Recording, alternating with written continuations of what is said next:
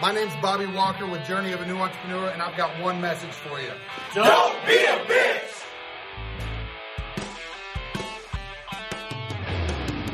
What's going on, everybody? It's Bobby Walker here with the Journey of a New Entrepreneur podcast. Got another great guest for you today, but as always, I'm going to keep the suspense up just a little. So unless you're watching the video on YouTube, you don't know who I have here yet, but he's awesome and he's going to bring the fire, I can promise you. But welcome to the show. You should be proud of me. I got 2 episodes done in 2 weeks. Yeah, I know. I've been dropping the ball for a long time, but we're back, and I'm excited to bring some good quality guests to you guys. And just a quick reminder, you guys just entered the no bitch zone. So now is the time. Don't be a bitch! To not be a bitch. And listen, if you are, I used to tell people, don't listen to the show because it's not going to be good for you. You won't like it. But now I want to challenge you. If you live in the bitch zone, listen to this thing because you're going to find out why you shouldn't be. And I think you're going to love yourself for joining the team with the cool kids club in the no bitch zone. So welcome to the Journey of a New Entrepreneur podcast. Before we get going, I want to do, actually this might be the coolest sponsorship comment that I've ever made about Responsibid, the show's sponsor, because I guess I've got to say who my guest is since I'm going to talk about that. But I've got Jeff Evers with me, and Jeff was the very. I'm sorry, Jason. I'm sorry. I got your name written down here and everything. It's your brother, Jeff. He's my brother, and he's pretty awesome too. Yeah, he is awesome too. I got Jason Evers. I'm sorry, Jason. I got Jason Evers with me, who was the very first ever Responsibid customer. So I think that's pretty cool. Jason, we were arguing before we went live who was the biggest fan of Responsibid, and we almost got in a fight. Good thing he's in Tampa and I'm over here. Are you in Tampa over there, Jeff? I'm in Fort Myers. Oh, Fort Myers. That's south, right? I think of yeah, a little south. By Naples. Oh, a lot south, down by Naples. Okay, yeah. So, but we were talking about it. So for those of you that may not know what Responsibid is, all that means is you've never listened to my podcast before, because I am the biggest fan of Responsibid. But Responsibid is the ultimate and premier sales tool for the home service industry. It does everything from help you create your quotes efficiently. It helps you create beautiful quotes that lead your customers to pick higher priced packages, so it gets your average ticket price up. It handles your follow-up for you, so that way when you're out trying to sell, because everyone says the money's in the follow-up, but let's face facts. Most people don't follow up, but Responsibid is like that employee that never calls in late. They never call in sick.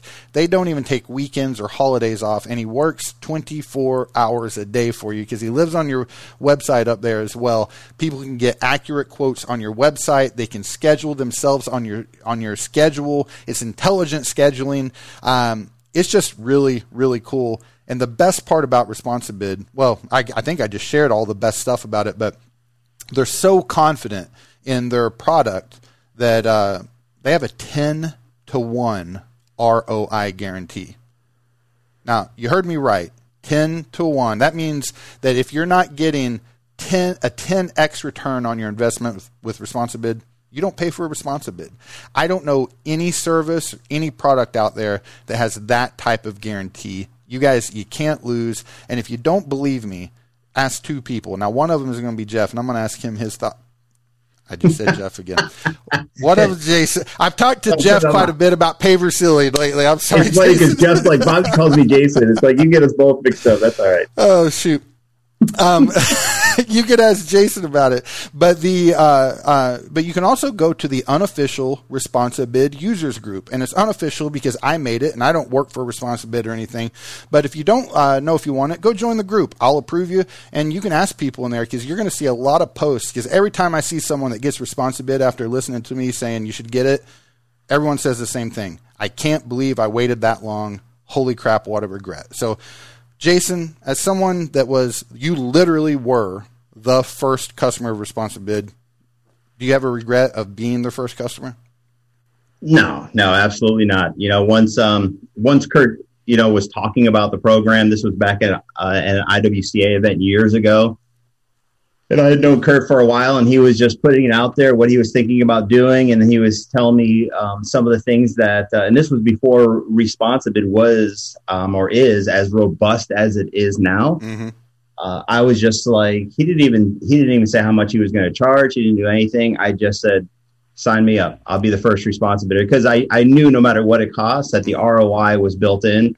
So 10-1, I had no doubt in my mind that it was going to do everything it can. And I mean, I could go on and on about Responsibid even more than you just did, because it's a phenomenal product that does all those things that people don't do as entrepreneurs. I think a lot of times we get busy, we get caught up, we don't nurture the client enough. We're just on to the next estimate, Yep. Oh, I got 10 estimates today. Okay, well, you do those 10 and you're like done. Mm-hmm. And then you're hoping that maybe somebody that works for you, if you're lucky even enough to, I know we got new entrepreneurs to have somebody that works for you. If you don't, time gets away from you. Yeah. All those estimates just stack up. They sit there on your desk and they do nothing. Where I said, oh my gosh, I was in that boat. So let me get this Responsibid and have this machine just working behind the scenes all the time to keep these relationships going. And I knew that it would turn into dollar bills. And that's exactly what it did. And the other thing too, is I invest in people, and Kurt is one of those guys where, Kurt could tell me he's doing anything, and I'd be like, hey, whatever you're doing, sign me up, because I know it's going to be great.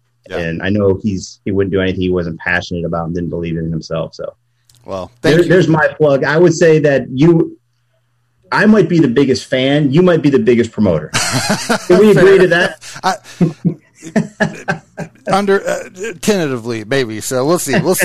I'm a little too competitive. But most people don't promote if they're not a fan. I've learned that, and if they do, they don't do it with a big smile on their face and as sincere as you just opened up. Yeah, well, I appreciate that, man. So, guys, listen. If you're interested in Responsibid, not only is it a great product, if you just go to their website and sign up, that's amazing. You've changed your life. But Journey of a New Entrepreneur listeners get a special deal. You get a lower monthly rate, and you get an additional free month of service up front.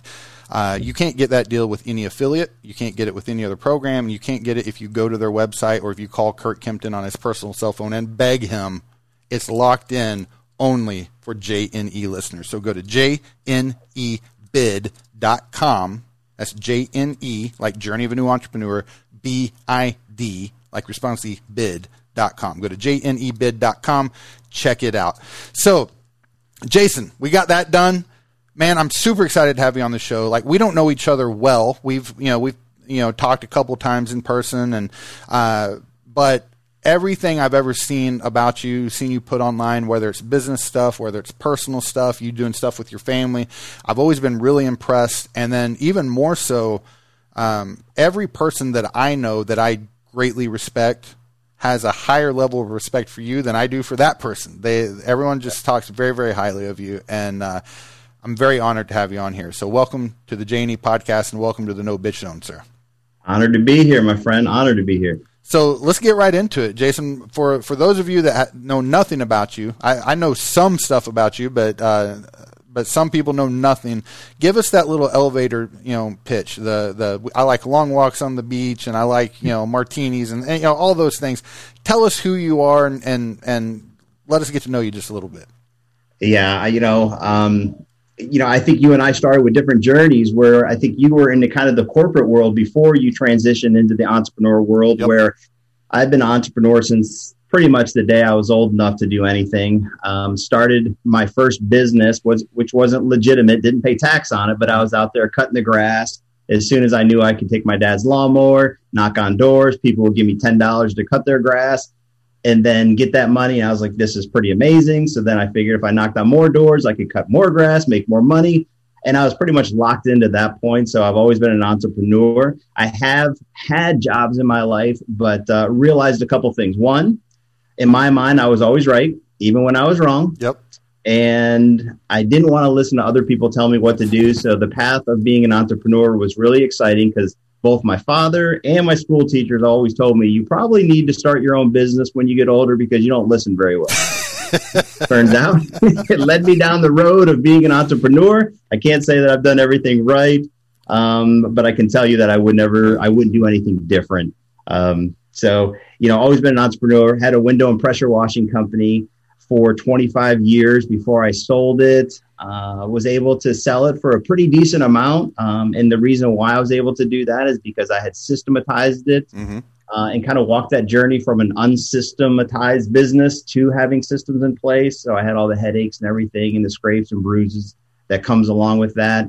And then had the opportunity to follow some of my other passions, which was, public speaking, getting in front of people and run a business while I was doing other things, which were passionate projects of mine. So I'd be happy to kind of talk about that journey of how I did it. It wasn't always easy, but it was pretty neat to be able to travel the world as an international public speaker, which is something that I had wanted to do for a while. Yeah. And now I'm back to the entrepreneur. I've got 2 kids that still live at home while my daughter's going to college, next year. So she's already in August, she'll be moving out. But I wanted to stay home closer to them. So traveling other countries, I had to pull back on that after doing it for 4 years. And now I spend time at home. And if you ask me what I'm passionate about, one of my hobbies is doing, triathletes. I'm a triathlon. I do triathlons. I'm a triathlete. Haven't done the first Ironman yet. I've done a half Ironman. Got another one scheduled. Yeah, I got another one scheduled in September. So that's fun for me. That's cool. One of my best friends. I don't know if you know him. Do you know Joshua Gray by chance? Yes. Yeah. Didn't he do? He does those long runs. He does the endurance runs. Yeah, he does the ultras. Yeah. So man, I tell you what, I've got a great deal of respect for Ironman participants. I have a cousin that completed one. So in my mind, he's a superhero now. And I think I have the same respect for anyone that can do a 100-mile race. Is just that's just, I mean, when it takes you 24 hours to finish your race, you got some mental toughness to go along with the physical chops that you've built up over years and years. So yes, sir. Yeah, so great deal of respect to you and him both. And then is your big passion the bike riding? Because I see you post about the bike riding a lot online, and I see the photo behind you of the bicycles. Is that your bigger love, or do you like the running and the swimming? No, I like the idea of mixing the 3 disciplines. It's probably, you don't catch me posting a lot my swims because I do open water swims in the ocean, in the lake, and I don't have my cell phone with me because you're at the pool. And then on the runs, a lot of times I don't run with my phone. So it's like the time that I do have my phone with me, it's usually on the bike rides, and we'll stop at a bridge and I'll do a quick little post or have it there, talk to my coach while he's right beside me. The discipline that I would say that I enjoy the most is probably swimming. I like the swimming aspect of it. I was never a competitive swimmer, but I do like swimming.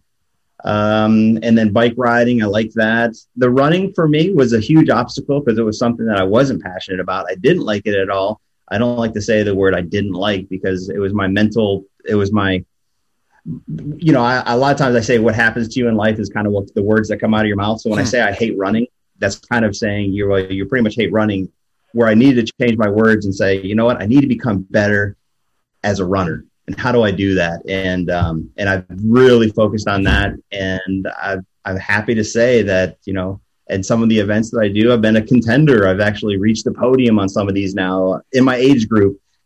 So it's pretty nice. And my age group is one of the toughest ones. So it's really nice. Well, because once people get, I don't mean this in the mean way it sounds. When people get a little older, they have more time. So what happens is they have more time. Their kids are older, so they're not. Yeah. And they're not. They've hopefully learned a few strategies on how to get their businesses to run, so they can. Because there's a lot of training involved with being a triathlete, and when you switch that from just doing small triathlons to Ironmans, I mean, you're looking at 12 to 14 hours a week of training. I mean, long bike rides of 5.5 hours on a Saturday. I mean, to do a 100-mile bike ride is going to take you about 5 hours at 20 miles an hour. So if you don't mind, I'm going to be selfish here for a minute. And before we get too deep into your past and your story here, I'm gonna selfishly have you coach me up on something, because I know you've got a lot of experience coaching people. You were a Conquer coach for what, 2 years, 3 years, maybe? Yeah, 2 years. Yeah. And which I was. I know you're not doing that anymore, but I was in the Conquer program for a year. And for anyone listening, so you guys can stop messaging me and asking, which I'm joking, I don't mind you asking, but Conquer's great, and I highly recommend it. So but you just said something, and I thought, that's kind of the complete opposite of how I've done things in my life. And now I just feel like, I've been screwing up. So Jeff, I've got an episode. It was one of my early ones. Okay. One of my early podcast episodes. And I shared kind of a philosophy that I use. The podcast title was, I think, Being Honest with Yourself. And you just said that, you know, you shouldn't say the words, I hate running. You should say something like, running's something I want to get better at. Now, in that Being Honest with Yourself episode, the gist of it was this, is, you know, I think I started out with a story that I had heard from people that were cheating in marathons. Actually, my wife was telling me, because my wife is she's not a competitive runner, but she's turned into a runner here over the last few years. One of her first ones, I saw that. Yeah, so and congratulations. Thank you. And her goal this year is to run 12 half marathons, and I don't know how many real marathons she's going to do, but I'm just like, you know, just she's a different woman than she was. But by the way, babe, I love you, and I'm super proud of you. But she had told me, these people, they come and run these Disney marathons, and some people got caught basically cheating. Like, they get to a point, and then I don't know if they take a shortcut or whatever they do, and then, you know, they try to win the race and they get all excited, and I'm thinking, I don't know how I could even be happy having a medal that I didn't earn. Like, that doesn't even make sense to me. But I moved on to talking about, you know, we can't progress in our lives. You know, this isn't a business thing. This, in my opinion, I think this is just a life thing, but we can't progress in our lives. Like, if I look in the mirror, by the way, I'll brag on myself. I'm down 20 pounds a day in the last 23 or 4 days. Good job, man. But if I look in the mirror and I see a fat person and I say, I'm not fat, I'm just big boned, you're probably never going to make progress there. So I would say, I would look in the mirror, and I'm literally talking to myself and say, you fat piece of crap, you need to turn things around. Because now I'm being honest and acknowledging, yep, I am fat. And now that empowers me to do something. Now, take out fat, put in whatever, you know, issue that someone might be struggling with. And I give you full reign here to put me on blast. Like, I genuinely am curious about your perspective on that. Do you think that's an unhealthy way to look at something like that? Should someone look in the mirror and say, well, maybe my bones are a little bigger and, but I could do better? Or is you're a fat piece of crap? Is that a unhealthy, not a piece of crap, but you know what I mean? Is that the wrong way to look at something like that? Yeah, you know, I don't think there's any wrong way or right way. It depends on what works for you. I mean, at the end of the day, what's going to motivate you to make some changes? Mm-hmm. So if it means that you have to come to that hard truth of, you know what, hey, I'm not who I was when I was in high school. I'm not happy with the way I look right now. And whatever words you use to describe that, like I'm a fat piece of whatever, if that's what you want to say.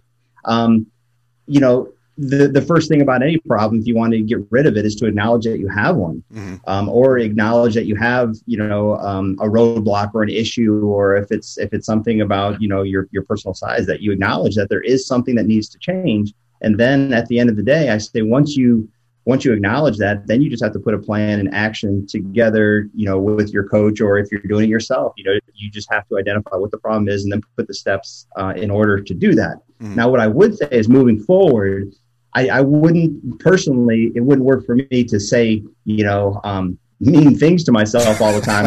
I would just say stuff like, I would look at the positives. Like, I can't wait to have more energy. Once I lose this unwanted weight, I can't wait to see what I'm going to do with that energy. Mm-hmm. You know, I can't wait to see what I'm going to do with all this extra, you know, time I have, whether it's spend time with my family, whether it's to run 12 half marathons in a year. Whatever it is, I would just talk in more, you know, positive self-talk. Yeah. And you know, we all do it. You know, sometimes we find myself, even my own training group. I train with some triathletes right now that are just A players. I mean, like, you know, world champion athletes and mm-hmm. Amazing people. But I'll find myself saying, well, you know, I wish I could run as fast as you, or I wish I had those times. And you know, one of the guys would be like, why do you keep using the word wish? Why not just say when? Yeah.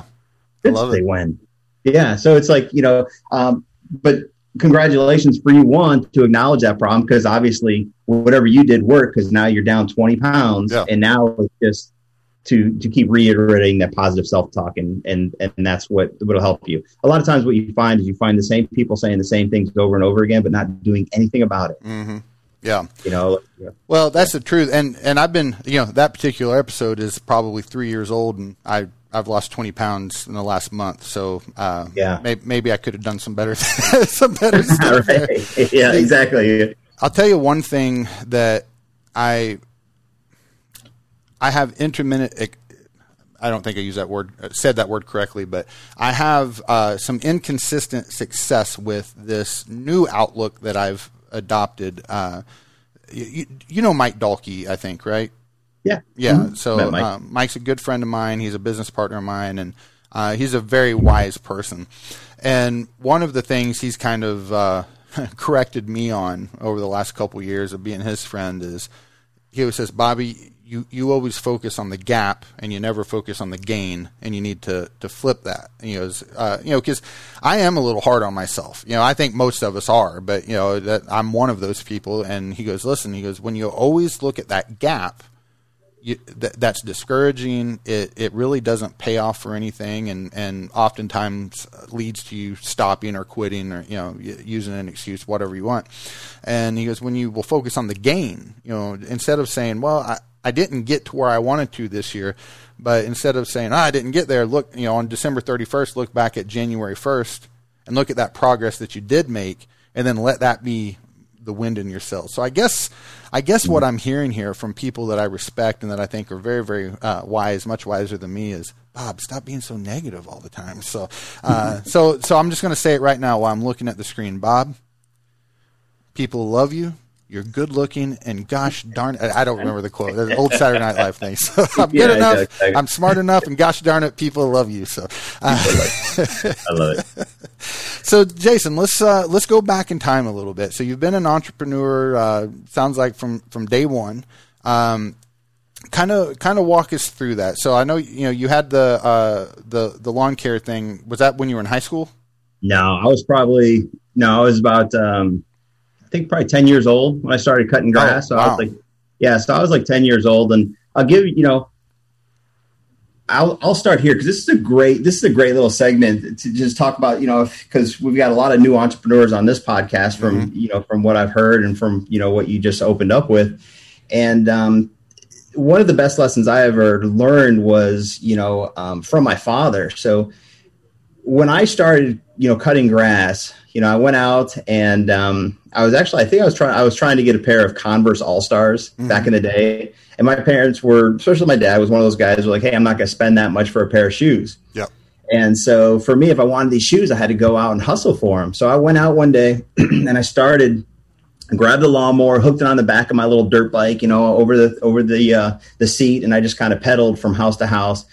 And I learned so much about business. At the time I didn't know it, but after I went back and started analyzing some of the things that have happened in my life to usually use for content in a story if I'm speaking in front of a room, and this is one of them that I came up with, and I said, oh my gosh, I learned so much from my dad, who wasn't an entrepreneur. He was an accountant. So for him, it was all about numbers and stuff like that. And he's very left brain. I'm very right brain. But I learned stuff from him. So when I went around and I started knocking on doors, at first I couldn't get any jobs because I was knocking on doors of people I knew, and everyone said the same thing. Like, Jason, why would I have you cut the grass? I have Chris do it. I have Jeff do it. Everyone were my buddies, right? So they're like, I have them do it. I'm not going to hire you. And so long story short, I was like, what's that lady in the back of the neighborhood that every time we go trick-or-treating, she gives us the biggest candy bars. She's always so sweet. So I went to her house, and sure enough, she's like, oh my gosh, Jason, yeah, absolutely. Cut the grass, $10. That sounds like a great deal. So I cut her grass, then I have her introduce me to some of her friends. I'm like, do you know of any other people that, would like the grass? So she walks me across the street, and right there, I realized that by asking people for a referral and going to your exact customer base. So it wasn't my buddies, my buddies' parents, because I already had somebody. So that was like the first lesson. But the best lesson I ever had was I worked all day that day and at the time, I think I had about $40, $50 that I got from cutting this grass.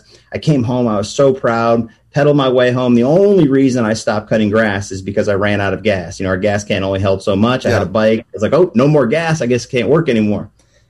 So I go home, tell my mom, And I said, Mom, you're not going to believe how much money I made. And I counted it out, 10, 20, 30, 40, 50. And I slap it on the counter with this big old smile on my face. My mom's like, honey, I'm so proud of you. You're such a hustler. You're such a little worker. And, I'm covered in dirt and I got grass on my face. And this was in Tampa, Florida. So it was hot. Hot, yeah. And so I'm like, I can't wait for Dad to get home. And so I'm sitting there looking out the window, and Mom's like, why don't you go take a shower? I'm like, no, Dad's going to be home. He always got home around 5 o'clock. He pulls up I see him coming up. So I run out before he can even pull in the driveway. I run up to his car. I'm like, Dad. And he's like, what's going on? What? And I said, you're not going to believe this, Dad. Today I went out and I grabbed the lawnmower and I went around to the neighborhood and I cut grass. I said, I got $50. I saved. I said 10, 20, 30. I was counting out in front of him. He's like, that's awesome. I'm proud of you, son. And I said, yeah, thanks, Dad. And I was like, now I can get those Converse All-Stars. And my dad says to me, he goes, so how much did you make? I said, $50. And he goes, no, you didn't make $50. I said, yeah, I did, Dad. Count it. Yeah. And he's like, I don't need to count it. He goes, whose lawnmower did you use? And I said, ours. And he goes, ours? Ours? I like your dad already. Yeah. He goes, you paid for that lawnmower? And I was like, no, sir. And he's like, right, it's my lawnmower and you used it. He goes, whose gas did you use? And I'm like, ours? He's like, no, that's not our gas. It's my gas. And he goes, so you didn't make $50 today. You made $30 today because 20 of it's going to go towards gas and wear and tear on a lawnmower. Now, I don't know the exact numbers, but it was something like that. It was enough that turned my smile to a frown. Yeah. It had me running inside and going crying in my room. And I ran by my mom and she's like, oh my gosh, why did you have to say that to him? But probably one of the best life lessons I ever learned. And everyone that's listening to this right now, if I could tell you one thing in life, is that you got to pay your way. Yeah. And you can't expect anything in life for free, and it'll come back to benefit you in the long run. Does it hurt at the time? Yes. There's a cost to doing business. So whether it's a cost to doing marketing, whether it's a cost to doing Responsibid, whether it's a cost to signing up for the huge convention, whatever you're investing your money in, there's a cost of doing business, and you have to understand that. And when you can appreciate it and know you're better because of it, I might have had to put off getting those shoes for a little while until I can cut some more grass. Mm-hmm.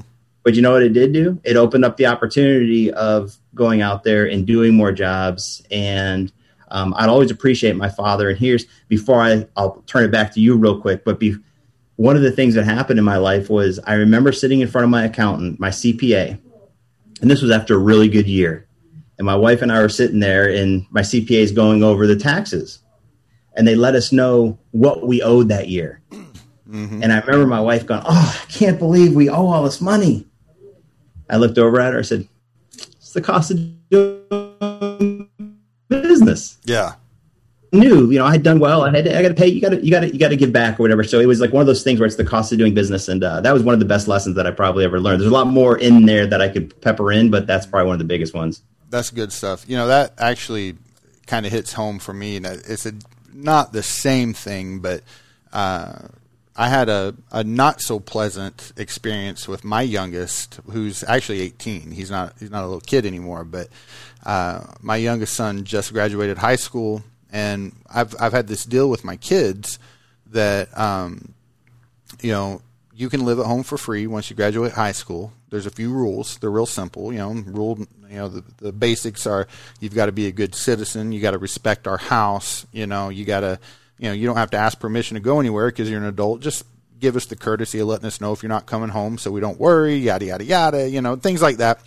And then they have to do one of three things. They either have to go to school and get a quote unquote real degree, so not a basket weaving degree. You can, no offense to basket weavers, but you can basket weave without a degree, as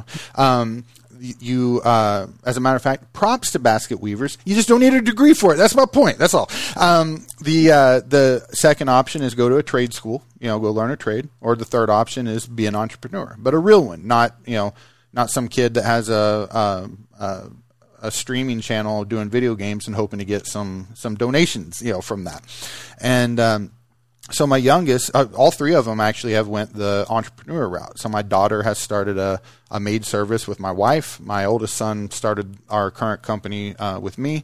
And then my youngest now, he just came to work for my pressure washing company. And one of the deals was, well, listen, that's still just a job. So you can have some ownership in the business, but you've got to buy it. So, you're going to have to buy a percentage in the company and blah, blah, blah, which we haven't got that far just yet.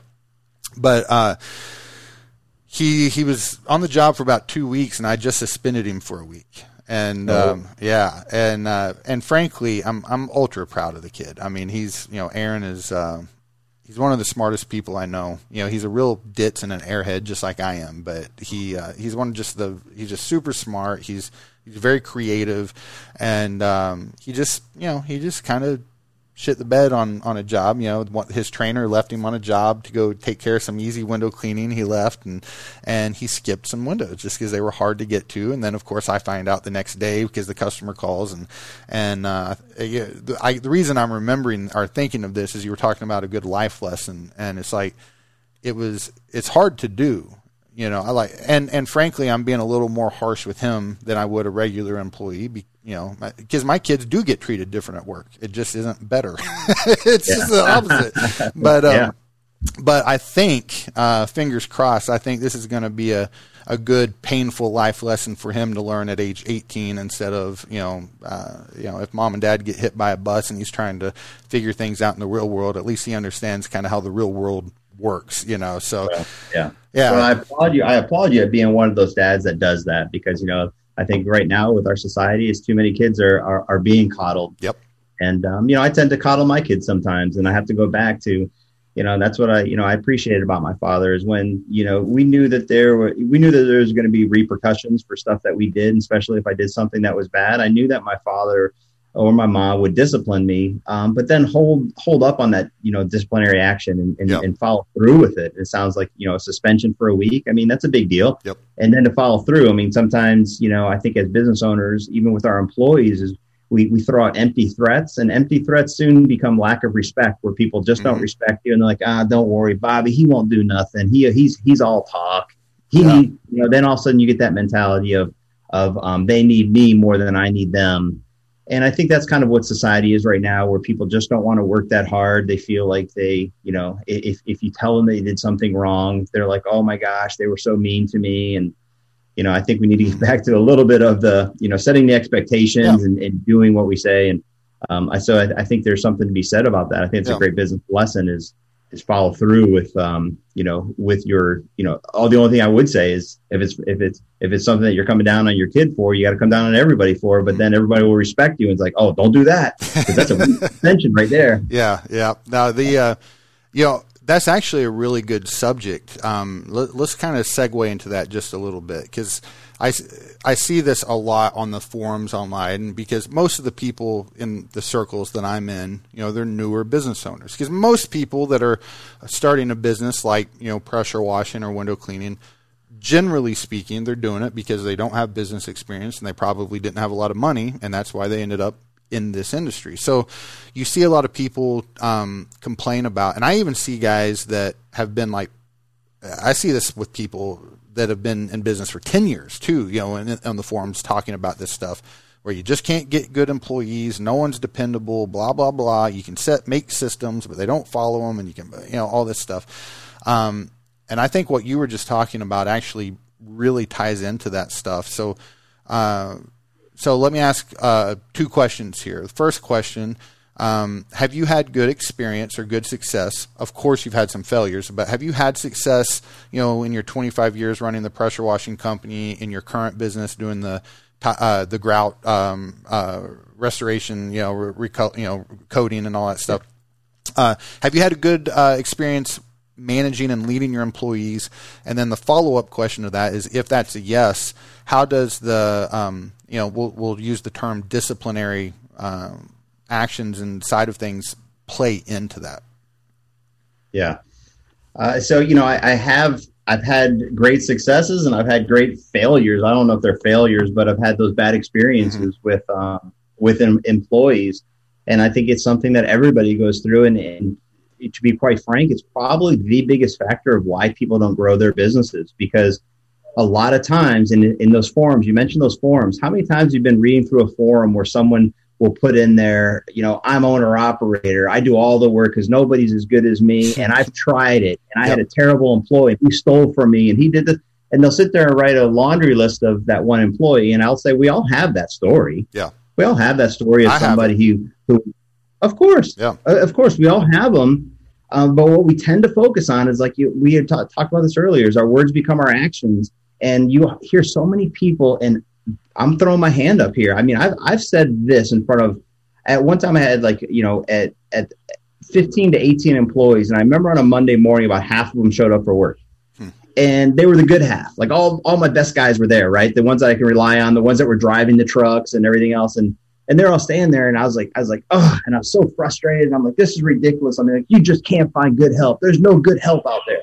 And I'm saying this in front of all my employees that are great. The good ones. Yeah. The good ones. But those words come out. And so all they hear is, I can't find good help. Nobody's good. There's no good help out there. So I would always coach people when I would talk to you about your business. And when you're thinking about hiring, you have to change the words that come out of your mouth and just say, you know what, there's great help out there. You have to work really hard to find them. Mm-hmm. And so now you're focused on the good people, and you're also focused on working really hard to find them.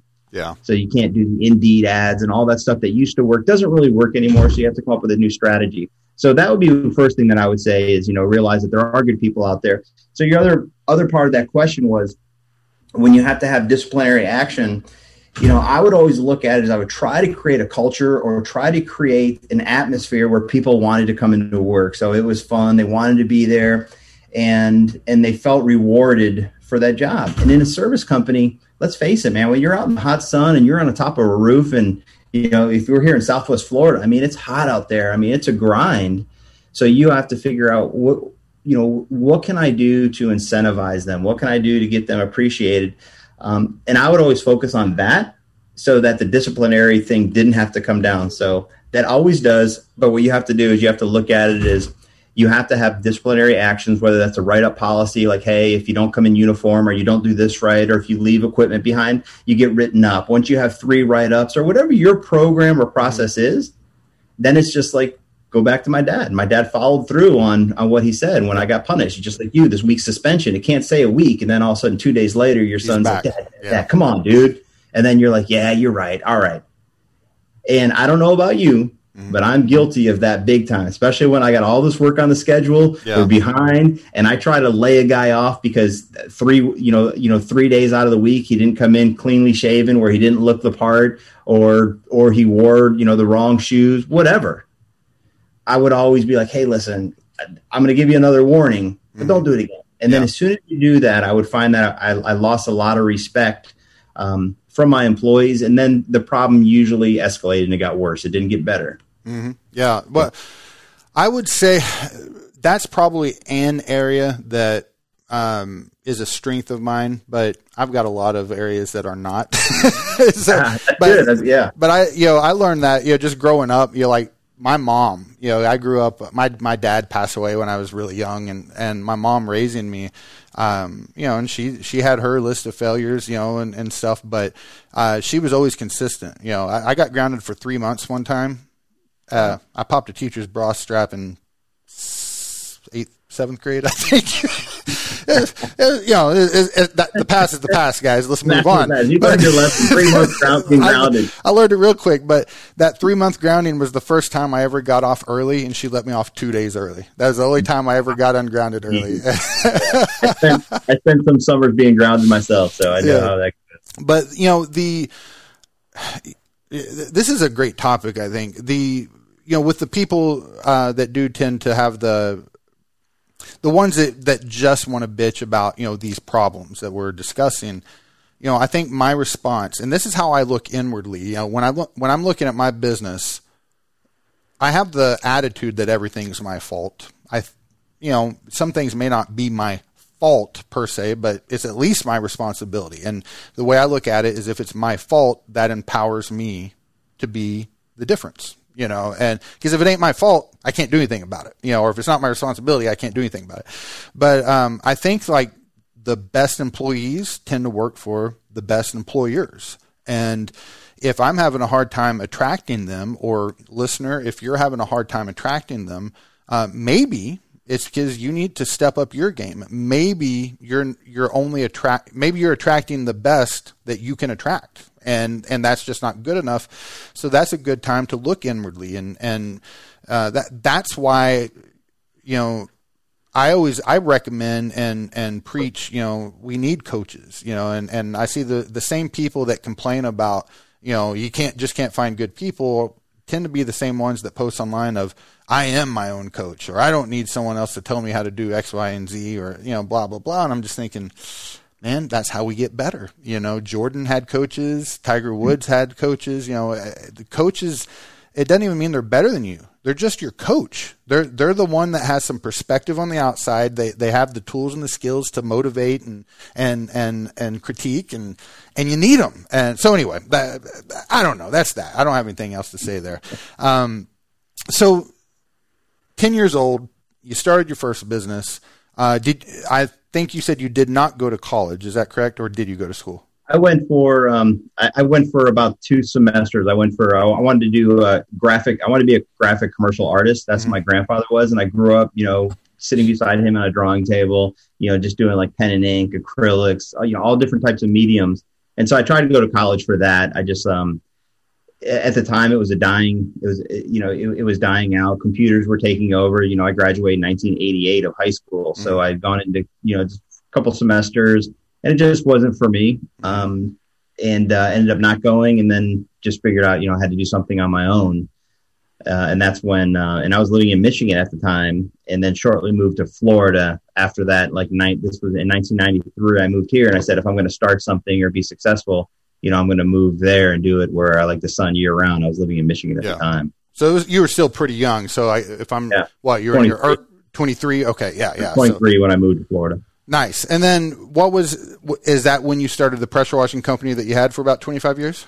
Yeah. So I actually moved to Southwest Florida because, I had lined up a good friend of mine. His uncle had sold a tool and die company, and he was like 32 years old. He bought a Burger King here in Fort Myers. He knew at the time I was working at a Little Caesars Pizza, and I went to the franchise school to learn a little bit about the franchise, and I was kind of just doing some management for them. And he said, hey, listen, if you want to open up a Little Caesars, I'll put up the money, and you and Dale, which was my buddy of mine, he goes, you guys just kind of run it.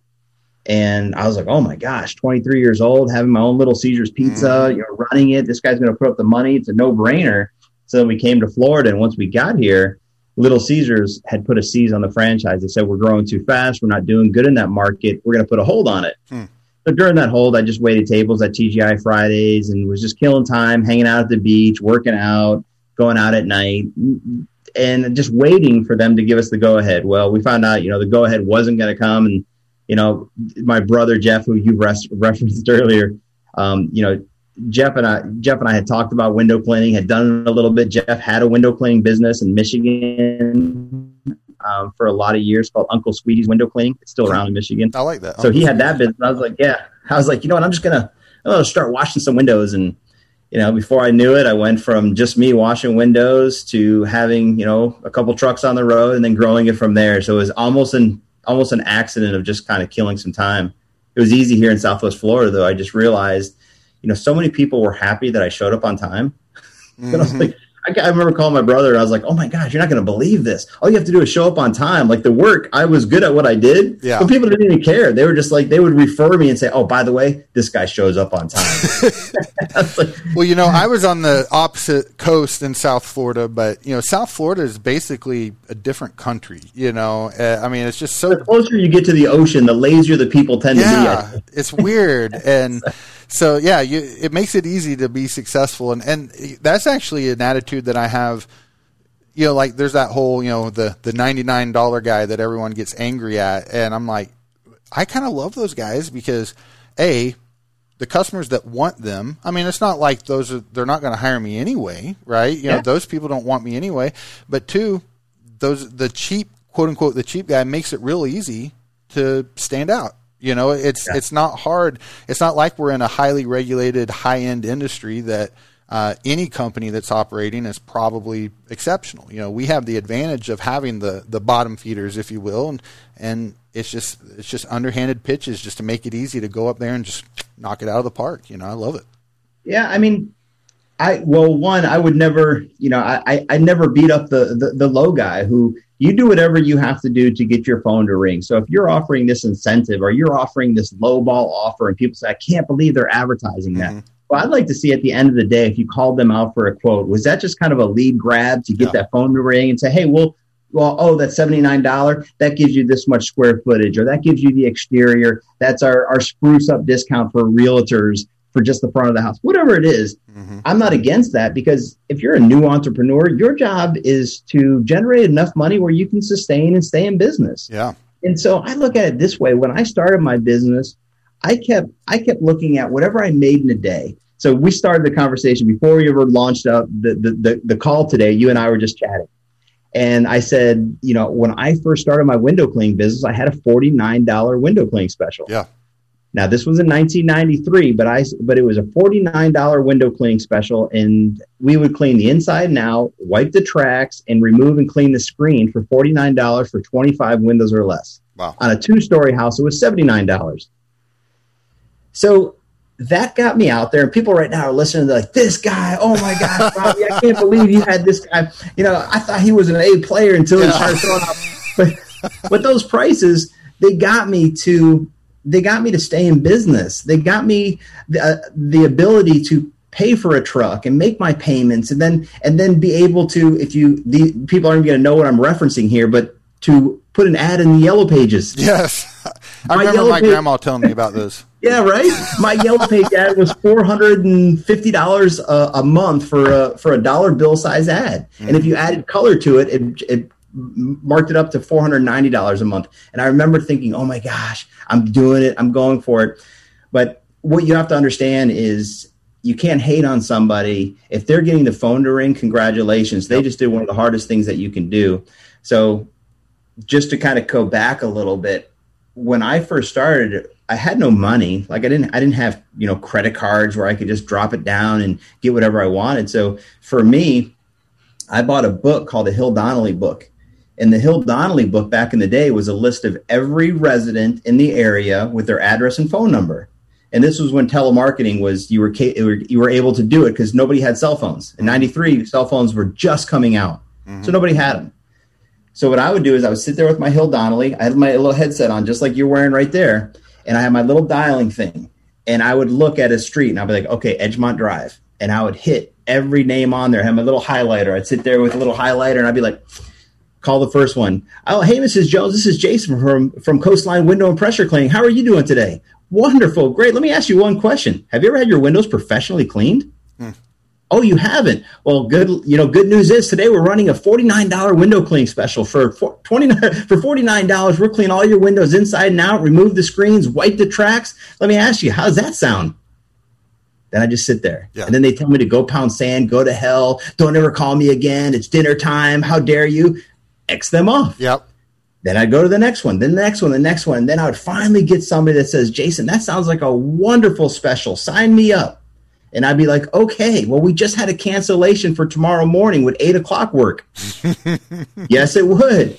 I'd put them down for the next day at 8 o'clock. Then I start calling everybody on Edgemont. Now I got excited because Mrs. Jones said yes, right? So now you know where I'm going with this. Yeah. The next one is I was like, hey, Mrs. Walker, this is Jason Evers with Spot on Tile and Grout with Coastline Window and Pressure Washing. Do you know Mrs. Jones that lives across the street? Yes, I do. Well, she just took advantage of our $49 window cleaning special, and it turns out we're going to be there tomorrow morning. I was wondering if you had an opening at 11 o'clock. We'd be happy to do yours for the same price. And then I would call every neighbor in there, and my job was to fill that next day. Yeah. Once I filled that day, the next day, headset went back on, and I did that every other day. So I would call all day one day, schedule work for the next day, call all day, schedule the work, until I had enough work where I could pay for advertising. I love it. Yeah, you do whatever it takes. If someone told you you're a telemarketer, I mean, it was the worst thing, but it got me better at sales. And who is it? Josh always says, hey, you got to do hard things. Yeah, yeah. And I think nowadays, people don't do the hard things. They tend to rely on technology too much and all these other things because you can get real busy online of just going into these chat rooms. And I call them chat. They're not even chat rooms anymore. You just go into these little Facebook groups and you can get caught up with doing all the busy work. and it's tedious. But unless you're out there, hitting the pavement and doing that stuff, I think I some advice that I have for some of your listeners is, do those things that are a little bit tougher. Knock on those doors of people beside the house that you're working on. Introduce yourself. Don't be afraid. And, because, acquisition costs is you're going to spend more money on that than anything. Yeah. Yeah. Tell me about it. That do hard things. Josh Latimer coined so many phrases that I wish he wouldn't have. I wish he'd forget so I can take credit for him or something, because he's got a lot of good stuff out there. Hey, it's good. Hey, you got to credit the guys that.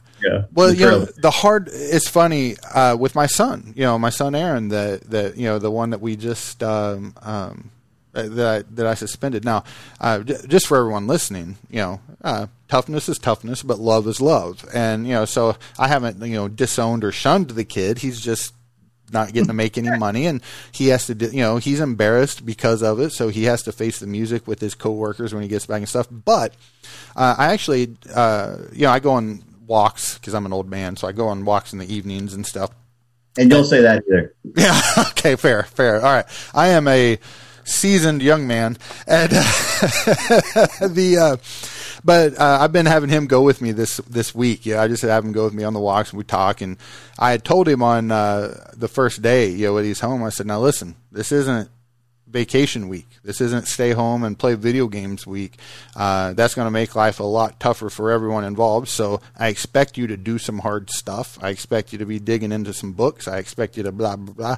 And my point was the do hard things. And I had that conversation with him is, I hate to use the silly analogies and the things about like the cocoons and the butterflies and everything, but the fact is those things condition us because, maybe you started your business in a good economy, like I did, and then things turned south. Well, if you've never faced any adversity, there's a good chance that you're going to get crushed or something like that. And I just saw a photo today, and it was some dude over in the Middle East. He was wearing like I don't know what they're called, but it kind of looks like a robe. Something you would see Middle Easterners wear.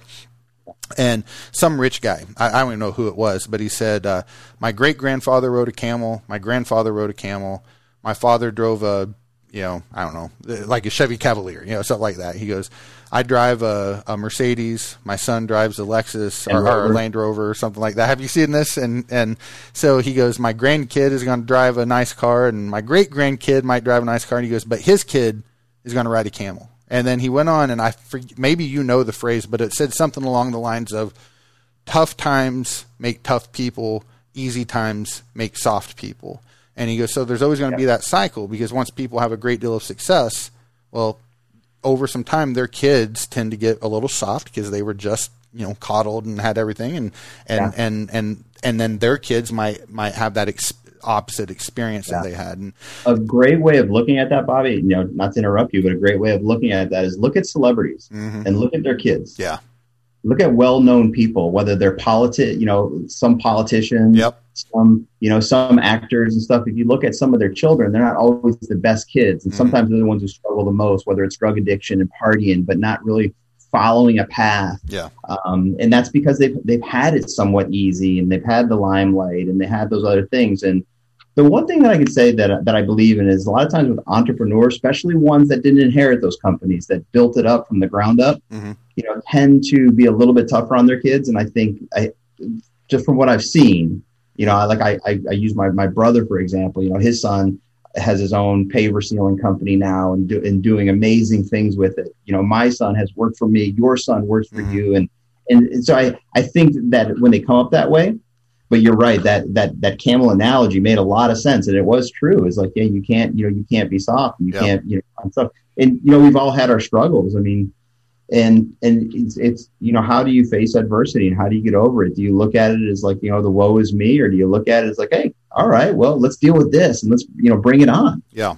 Well, 2007, I had my business was flourishing. Like I was killing it in 2006, 2007. And then 2008, the housing market in Southwest Florida totally crumbled and like crazy. October for me is like my busiest month. Yep. And all of a sudden, I started seeing like people weren't cutting their grass because they had lawn care companies. So all of a sudden, grass started growing in yards, and I'm like, how come Jim down the road hasn't been cutting his grass? It always looks so nice. Well, Jim didn't live there anymore because his house was in foreclosure. And all of a sudden, I saw the writing on the wall. But I remember it was almost like somebody switched a light switch where I came into work and I was staring at my answer machine because I'd always come in and my staff would play the answer machine and it would always be blinking because it could only handle so many calls before the tape was full back in the day when they had, and you would play all those messages. Well, I noticed that would come in the morning and I would see like 0 or 1 call opposed to like 20 or 30, like a full message. And I'm like, oh, what's going on? There must be a fluke. But it wasn't a fluke. We had the biggest economic downturn where it just turned away. So my business got cut in half. Wow. In half. So all of a sudden you have 15 to 18 employees and you don't have enough work for them. Yep. And I remember the only way to keep them around was I took a home equity line on my house. At first I paid the payroll through my checkbook. Like, I got money in the bank. Let's pay these guys. They weren't really doing much. I mean, I had to clean the shop around. Like, hey guys, clean the shop, organize the shop, clean all the trucks. So all my trucks were waxed, the trailers, we had torn them apart, rebuilt them. I did everything because we didn't have enough work where I tried to keep my employees. Then it came to the point where it's October. It's got to come back. And unfortunately, it didn't for a long time. Mm-hmm. And I took a home equity line, ran that credit up because I paid payroll through that. I paid my bills through it.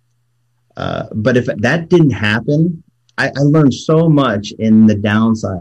Yeah. So I think a lot of times what happens is you just have to embrace, some of those things. I've heard someone say, embrace the suck. Yeah. You've heard that term. Mm-hmm. And sometimes if you just do that, and one of the pressure washer guy who owns a pressure washing company just recently, went through, his shop burned down and he lost a bunch of his, so my shop burned down and it was one of the best lessons I ever learned. Wow. I learned that my staff cared about my company more than I did.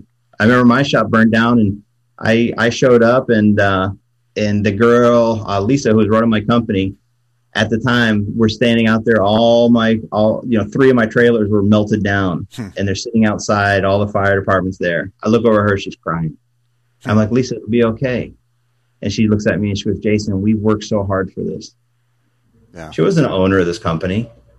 And then in the second word, I had family in town. I was at P.F. Chang's eating, and she called me and she goes, someone told me about the fire, so I left dinner and left my family with my friend, went home or went to the shop. And Lisa says to me, I thought you were out to dinner with your family. Like, I am. And she goes, don't worry. I got this. Wow. Go back.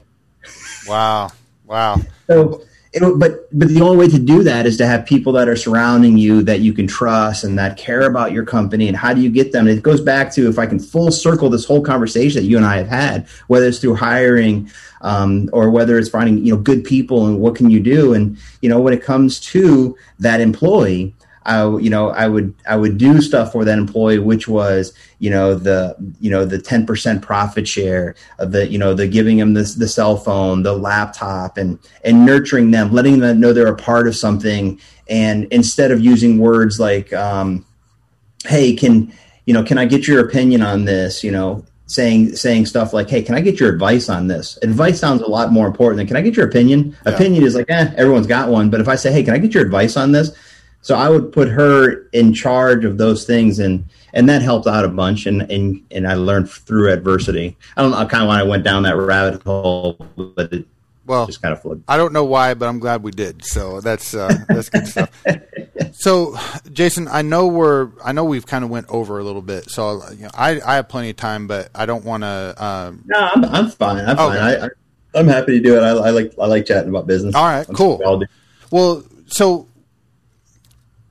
let's kind of, because we've stayed on this topic kind of, we're rabbit trailing a little bit, but employee issues, having a hard time finding people, having a hard time maybe leading people, things like that.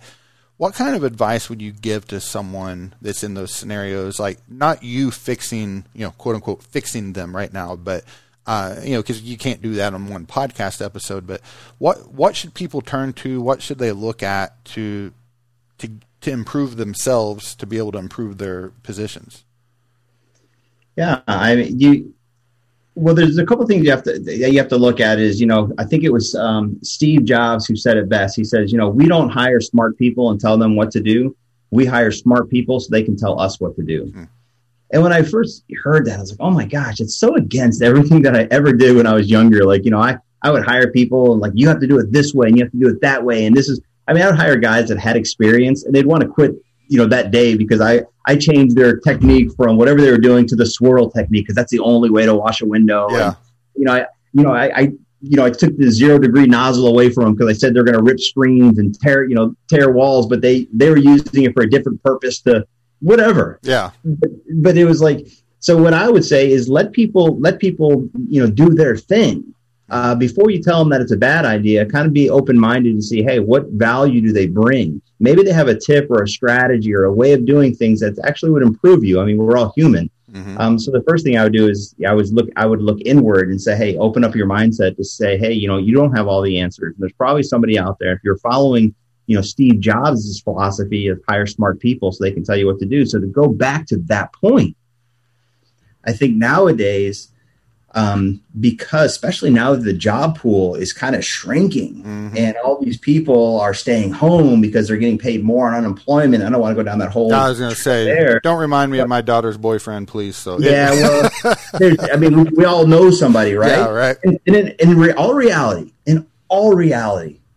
if we're looking at what's the wealth intelligent thing to do, you can't tell somebody that you're going to pay them less to work and expect them to leave the couch. Mm. It's just not going to happen. Yeah. I'd much rather hang around my house and tell my wife, hey, go work. I'm going to stay home with the kids and just play all day. And we don't have to worry about daycare. And I'm just going to collect my check as long as that check's coming. When the check stops, then I would go to work. So I can't blame them totally. There's other things that have kind of gone down to deliver. But what you have to look at now is if you're trying to hire in this market, you have to think outside the box. Indeed ads, they're not working. All these other ways of trying to get people that we used to do don't work. So what I would say is, how do you find these smart people? Is you have to look at finding people like it was a job you used to finding work. Yeah. We're always hustling. We're always trying to get that new bid. Now you have to you're almost become a professional recruiter. Are you talking? I always say to anyone that I've ever coached, I said, as soon as you're at a restaurant, a gas station, I don't care if you're hitting balls at a driving range, wherever you are, and you see somebody comes over to you in a positive attitude and you look at them and think they're a great employee, I would have everybody have a little business card or have a card just handy. So you have your little card, and you say, hey, listen, I don't know if you love this job, but I can tell you that I love your attitude. You're always smiling. You came over here and you know what? I'm hiring right now and I start at $15 an hour. I would never take you away from a job that you love. But if you have any friends that have great attitudes like yours, can you give them my card? So I'm not big on pulling people away from their job. And you listen to the way I said it. Mm-hmm. I start people off at $15 an hour. Chances are if you're shagging balls at a driving range, you might not be making 15. Yeah. If you're working at McDonald's or 7-Eleven, you're probably making 11, 10. I don't it depends on who's listening to this. The guys in Seattle are like, well, we get $20 an hour to shag balls. But well, they can stay in Seattle. Right. So what you have to do is you have to be, not the ABC, always be closing, but the ABR, always be recruiting, especially nowadays, to find those good people. And when I think life becomes so much easier when you have great people in front of you. Your job as an entrepreneur, every one of us listening that have done it and have hired, when you just breathe easier knowing you have the good employee. And then you always breathe harder when you're sending somebody out there, like two guys working together. Yeah. And the good guy calls it that day, and you're like, oh my gosh, how's it going to get done? What's going to happen? So we always have those. I think Jack Welch would always say you have the A, B, and C players in your business. The C players are the ones that, you're always trying to help them. They're just not going to make it. You need A and B players, and you have to get rid of the C players every single year. Yeah. Yeah. And the only way to do that is to always be replacing those C players. My buddy Dan Plata, he owns Blue Skies, right? Yeah, Blue Sky Services, and so he's got an accounting business and he has a recruiting business. So he helps people hire. And his thing, he sticks with ABC, but he calls it always be recruiting. Always be recruiting. That's great. I love that. Yeah, that's true. I like that. I'll give you one strategy. One strategy that I did that's always worked really well for me is I always, people that people that are looking for work a lot of times aren't the people we want working for us. Yeah. So they're the ones sitting at home, and they're the ones that, just don't really they're unemployed for a reason, right? Yeah. And the economy that we've had over the last, 5 years has been an incredible economy, tons of opportunities, the market's been incredible. So if you're not working, there's probably a reason why you're not working. Yeah. So I say, why am I going to run an Indeed ad and try to look for those types of people, where I would say, let's think outside the box. And one of the things that I did when I had Coastline Window Cleaning, and I've been fortunate enough with Spot On Tile and Grout that people have just kind of come my way, I haven't had to work that hard to get them, is I did a little postcard. And that postcard, I wish I had one sitting in here. They're actually out in my truck because I had them made. But it said, had a picture of a guy looking up at the sun. And it says, do you like working outside with the sun on your face? Don't want a boss breathing down your neck. You want to have, financial freedom. Are you being appreciated? Do you have a voice in your company? If you answered no to any of these, we'll keep reading because we have an opportunity for you. And then I said, we're looking for 2 qualified people. And I did the scarcity and all the stuff that you would use in a marketing piece. Yeah. And it would say, scan this QR code, or this one I said, text, I'm interested. And then I would send them a link to apply. But what I did is I would go to apartment complexes, not the crappy ones, but the guys that were probably married, they're young, they might have little kids. And I would go at 5 a.m. before they left for work, and I would put it on all of the windshields. Because here's the thing. If you don't like your job and you're sitting in there and you get this thing, and now you're sitting, let's say you're a husband and wife and you're sharing a car, and you're reading that, and and I did it on Sunday or Monday morning before they go to work on Monday. Because on Monday, you're like, oh, it's Monday. Yeah. I can't believe I got to go deal with this boss. I wish I could just find something else. And then it shows, 15 to 20 bucks an hour, sign-on bonus, all these things. And then I would put that out there. And usually I was only looking for 1 or 2 people. So you put out 500 cards, you're going to get those calls. Yeah. And it's a great way. So I'd always look for people that had jobs. I might cut this out of the episode so I can only use it. Just me use it and no one else hear about it. I'll have to send you the card too, because it's pretty cool the way I designed it, and it works really well. But it's kind of thinking outside the box, right? You have to be willing to do something else. Like Dan, great company, Blue Skies, thinking outside the box. Yep. Let somebody else use their techniques, strategies. But this is one that, especially today and age, I think it's great advice for anyone listening. Is like, you're going to have to find those people, and right now they're a little bit tougher to find than they were before. So just come up with a new strategy, and this would be a strategy. I'd say at least try it. What are you going to be out? The cost of going to Fiverr, and I had someone do it for $5 or $7 now. I think I don't know why they call it Fiverr. It should be $7 now. Yeah, right? or it's like $5, $25 service charge. Yeah, it should be $7 minimally, right? Minimum, yeah. So, yeah, but that's a good way to find those people. So, Jason, briefly here, I want to hear a little bit about what you got going on now, because I know people are interested. So you had your pressure washing and window cleaning company. You ran that for a couple of decades, 2.5 of them, had a great deal of success, got to cash out like everyone dreams about. You spent about 4 years literally traveling the world and helping educate and what's the word I'm looking for when you put wind in someone's motivate, educate, inspire people and educate them. Motivate, inspire. Yeah, and then you've done a ton of one-on-one coaching with people in the past. You were a Conquer coach, and I think you did some coaching on your own as well outside of Conquer and all that good stuff. And then today, here you are rescaling, starting a new home service business. So. And of course, the why was you didn't want to be traveling so much. You want to be around the family more often. What do you have going here, and what's it been like getting this thing started? You did it once. You're the master. You're going to have no problems at all because you've done it all before. What's it been like rebooting and starting this new thing? Yeah, well, I mean, it's been great, and yeah, traveling the world was amazing. I lined myself up with some opportunities and got it, and in 4 years was able to go to 33 different countries, a bunch of different continents, and just travel the world speaking on business and strategies. And then when I decided to take myself off the road, which was, for most reasons that I was just missing that time with my family, spending 15 days out of every month away from your kids when it was probably their most. I remember my wife sending me a video, and it's tough for me to say this because I started crying when she sent it to me. I was in Marbella, Spain. I'll never forget it. I was in Marbella, Spain. It was around 11 o'clock at night, my time. It was in the morning, her time, or afternoon. She was at a baseball game, and she said, Justin just hit his first home run. Thought you'd want to know. She sent me the video. Sorry, it still gets me. Oh, that's okay. And so I'm sitting in this room, and I'm watching this video. And I just started crying. It's like, oh, my gosh, my son just hit his first home run, and I'm not there. And I'm cheering him on from the video, right? And I'm like, oh, my gosh, yes. And my wife had sent me a video of my daughter running in a race. And she actually was pushing so hard. It was the baton toss, and she was the last runner. Mm-hmm. And she was running so hard, and she fell right before the finish line because the girl kind of tripped her up a little bit. Her feet got tangled, and she just hit right on the ground. Mm. And actually, it was my father-in-law who sent me the video, but he didn't send anything with it, like any context. He just sent it my daughter laying there, and then the video cut out. Oh, no. And I'm like, oh, my gosh, what the heck? And I'm freaking out, and I'm like, there's so much that I'm not there for. My kids need me. And so I pulled myself off the road and I sold my company. And unfortunately, it wasn't, walk away money where I could just retire at 48 years old. I'm 51 now. It was about 3 years ago I sold the company.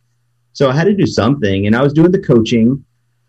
But the coaching, I love being a coach. I really do enjoy it. But everything I teach, and we're on the Entrepreneur podcast here. Mm-hmm. I don't believe, it's hard for me to say this. Okay. An entrepreneur, to me, the definition, I look at an entrepreneur as somebody who can have a business run without them. Mm-hmm. If I'm a coach, that means I'm trading hours for dollars, right? Mm-hmm. If I'm coaching you right now, I coach you, I get paid for that hour of my time, right? Yep. If I'm not here, am I getting paid? Nope. No. So Conquer Group is a great group. But you can't call me an entrepreneur when I work for somebody else. Now, I can call Brandon Vaughn, who runs Conquer, an entrepreneur because Brandon has all of us coaching working underneath him. Mm-hmm. So we put the time in. He's building up a business where I'm trading hours for dollars. Yeah. So if you're listening to this right now and you're trading hours for dollars, then you're truly not an entrepreneur yet. Once you hire one person to grab that wand or grab that squeegee out of your hand or that lawnmower, whatever it is, and now they're doing the work, congratulations. Now you're an entrepreneur. Yep. You're on your way, right? Yep. A lot of people don't get that. Brandon calls it a bus factor of one, right? Yep. You're one, you get hit by a bus, you can't work tomorrow, you make no money, your family struggles, so I always looked at it as I love the coaching, but it wasn't congruent with what I was coaching. Yeah. I'd be telling you, Bobby, go out there, hire somebody, get it. And then I'd step back and I'm like, if I'm a full-time coach, I'm really trading hours for dollars. I'm not, unless I create, like I know right now you have some online funnels and stuff where you're creating online content, totally different, right? Yeah. If you were a coach and you did some coaching, but you had all these funnels that had online courses that you created, then that's a different story. That's a definition of an entrepreneur because you're generating revenue with time that you put in earlier that's just going to live on evergreen. It's just going to keep going. Keep preaching. Yeah. Yeah.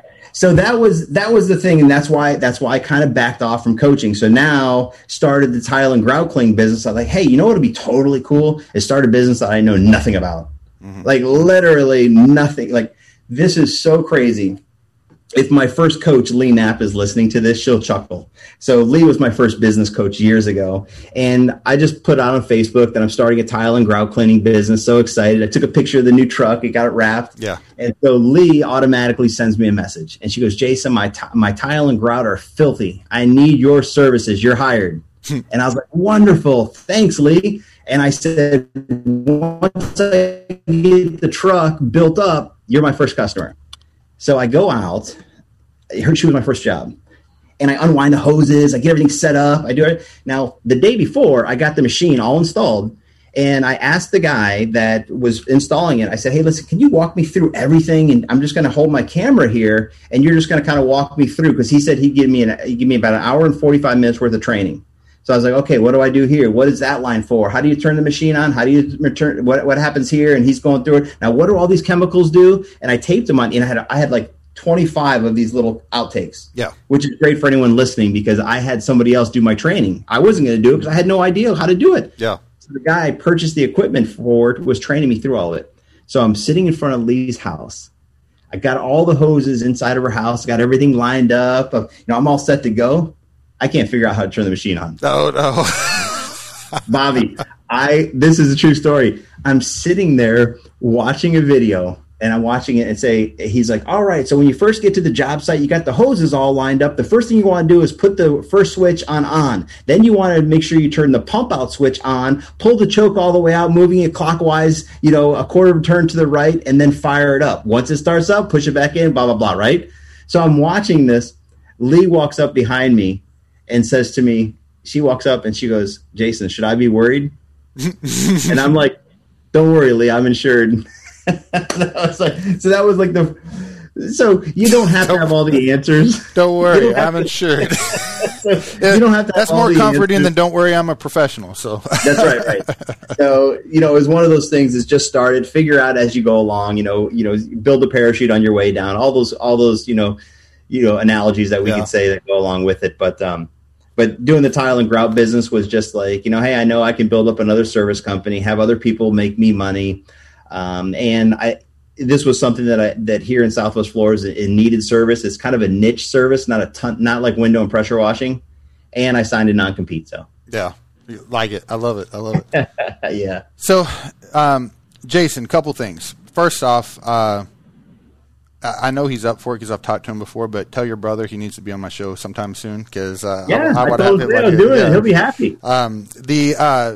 One thing I'm excited about with you is I'm going to get to hang out with you in Atlanta here pretty soon. You are one of the featured speakers at the hugeconvention.com. Yeah. So if you guys like what Jason's been sharing, what he's been saying, he is going to let it loose from the main stage and whip us into shape. So if you guys are interested in those, now full disclosure, I'm one of the owners of the Huge Convention, but you can go to thehugeconvention.com, get a ticket, get them sooner than later because they always go up in price the closer we get to the event. But we do have the biggest trade show in the industry. We have the biggest event in the industry, and we have, in my opinion, the best speakers in the industry. So check that out. And Jason, thank you for being on the show. Do you have any parting words for anyone before we get out of here? I know we got a website, and I'll put the quote in there, or the link in the show notes as well. Yeah. No, I mean, the only thing that I would say is, if you're listening to this right now, then congratulations. You're already one of those people that are trying to better yourself and just become that sponge, soak in as much as you can, be a life learner. And, books are amazing. For $20, you can get a book that can change your life. You take one tip, one strategy away from any book that you read, then you're doing better than most. And, just soak it up and just understand that, you don't have to have all the answers. You won't have all the answers. But I guarantee if you surround yourself with the right people and you ask enough questions, somebody's got the answer for you. So it sounds to me like the people that are listening to this podcast are doing good. And side note, I just want to congratulate you, my friend, because, I don't listen to a ton of podcasts. It's never been my thing. I do read, books, and I'll watch a lot of YouTube videos. And yours is one of those podcasts that I find entertaining. I listen to it. I wish I had something like this when I was a young entrepreneur, because I know for a fact that it would have changed my life. And I know for a fact that you're changing lives. So when you asked me to do the Huge Convention, I told you that I'm not really speaking. I'm not doing a whole lot right now. Yours is the one that I said yes to. And mainly it's because I believe in your character and who you are and the things that you're doing. So I'm happy to be a part of it. Wow.